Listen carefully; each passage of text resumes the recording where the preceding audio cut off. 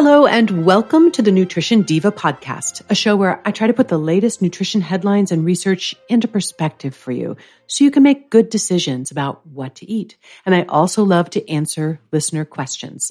And in fact, before I get into the main topic today, which is the World Health Organization's recent recommendation on low-calorie sweeteners, I want to answer a related question from Lynn.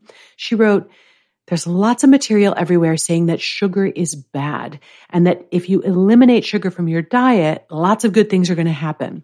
The only added sugar in my diet was the sugar in my morning tea, and I cut this out entirely for 3 months to see those benefits. But the only thing I felt during those 3 months was a little extra tired. Now I'm wondering whether sugar is really all that bad." There are a lot of people out there saying that sugar is toxic and that you need to cut sugar out of your diet entirely in order to be healthy. But there's a popular saying in toxicology, and that is, the dose makes the poison. So if you're consuming 30 or 40% of your daily calories in the form of added sugars, which, sad to say, is not that unusual, then eliminating sugar from your diet for 3 months could make a huge difference in how you feel and other markers of health. But you know what? You'd probably get the same payoff by cutting your sugar consumption down to, say, 5% of your daily calories. Cutting it from 5% to 0%, as Lynn did, probably wouldn't make much of a difference at all. Sugar is not toxic. However, immoderate consumption of added sugars can definitely lead to problems, which is why there is a multi-billion-dollar market for sugar substitutes. But as you may have seen in the headlines a couple of weeks ago, the World Health Organization just issued a controversial new recommendation on zero-calorie sweeteners. The WHO continues to endorse a role for non-sugar sweeteners for people with diabetes. However, for everyone else, the WHO is now recommending against the use of non-sugar sweeteners, especially for the purpose of weight management. Their review of the available evidence concludes that artificial sweeteners do not have any positive benefits in terms of reducing overweight or obesity and may, in fact, do some harm.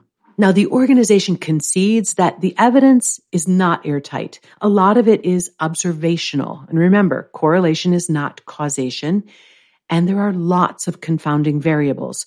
So they characterize this guidance as conditional, meaning that individual countries need to weigh the pros and cons in view of their own population's health risks and dietary patterns.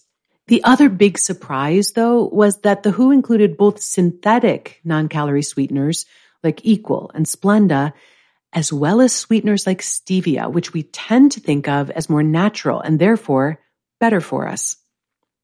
We've spent the last 70 or so years searching for a sweetener that had no calories, no impact on blood sugar, no other ill effects, effectively no consequences. One that would allow us to eat and drink as much sweet stuff as we wanted without worrying. In the beginning, saccharin was the zero-cal sweetener of choice. When saccharin fell from favor, due in part to unfounded cancer concerns, newer artificial sweeteners like sucralose and aspartame more than took up that slack, helped along by the low-carb diet craze. When those next-generation sweeteners started to be linked inconsistently to things like increased appetite and risk of type 2 diabetes or microbiome disruption, consumers then flocked to erythritol, stevia, and monk fruit. But these more natural sweeteners have limitations as well. Stevia can have a really bitter aftertaste. Sugar alcohols like erythritol can have a weird mouthfeel or unwelcome laxative effects. And replacing sugar with any of these high-intensity non-caloric sweeteners affects the texture, moisture, and volume of processed foods. It can even shorten their shelf life. What's worse, earlier this year, erythritol was linked inconclusively to an increased risk of blood clots. Not to worry, though, there are plenty more non-caloric sweeteners in the pipeline. Food chemists are feverishly working to find new ways to mask the off flavors, compensate for those effects on texture and volume. They're even working on ways to alter the shape of the molecules in foods in order to trick the taste buds into thinking that something tastes sweeter than it actually does. After all, there's a lot at stake. The vast majority of manufactured juices, drinks, snack bars, yogurt, cereals, baked goods, and condiments contain added sugar or sweeteners, and these products generate upwards of $50 billion a year. And consumers want this magic solution too. Sugar tastes good. We are biologically programmed to love it. But we don't want to gain weight. We don't want to develop diabetes. We put human beings on the moon, for crying out loud. Surely, in this era of driverless cars and drone-delivered groceries, it should be possible to find a way to have our cake and eat it too. Actually, I don't think it is.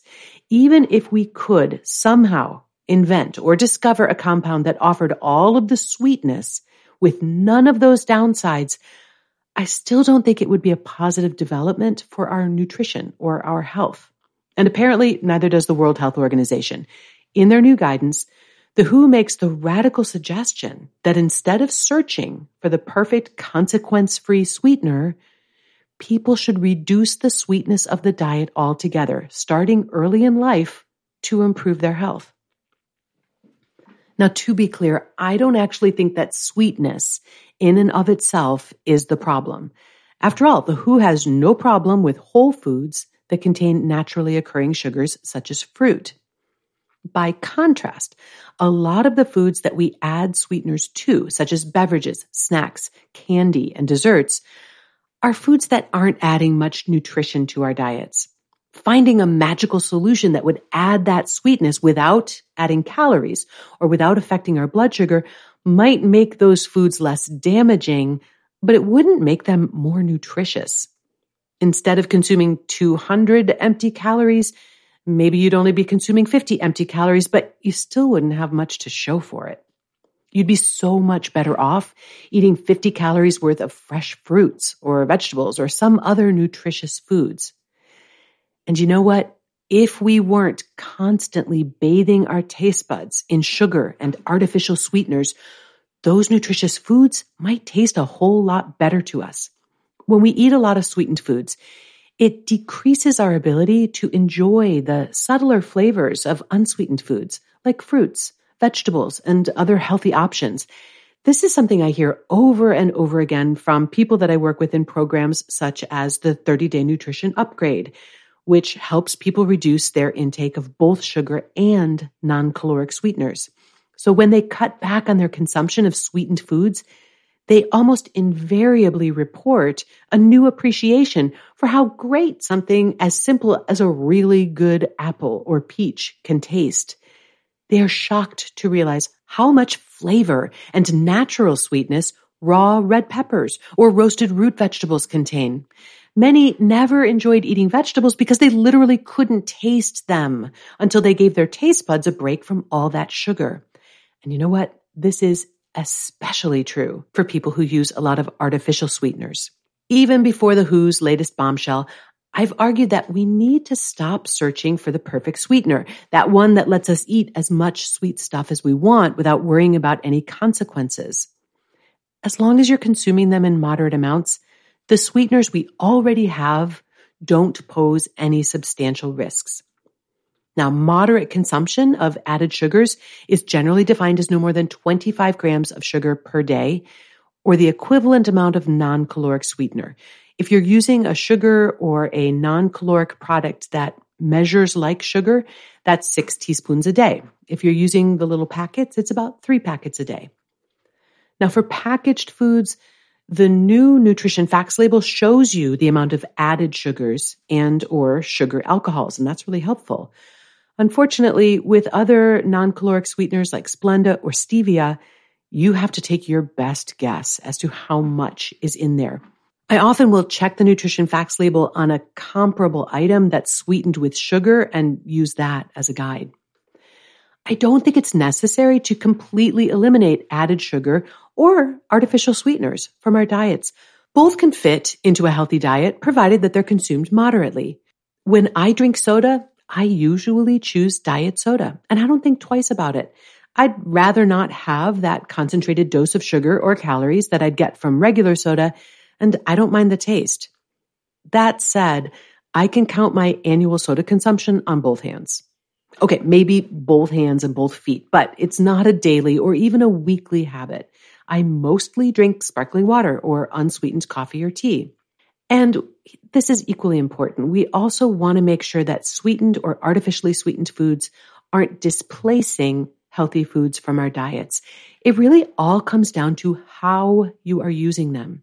If I'm traveling and I know that I'm not going to be able to get a meal, I will tuck a protein bar into my bag, and the one that I like is sweetened with erythritol. Hey, better that than a candy bar. But I'm not eating a protein bar every day for lunch. Usually, I'm eating a big salad or leftovers from the night before. So I hope all of that helps you feel a little bit more confident about managing the role of sugar or non-caloric sweeteners in your diet. If you'd like to learn more about that 30-day nutrition upgrade program I mentioned, there's more info about that at nutritionovereasy.com/upgrade.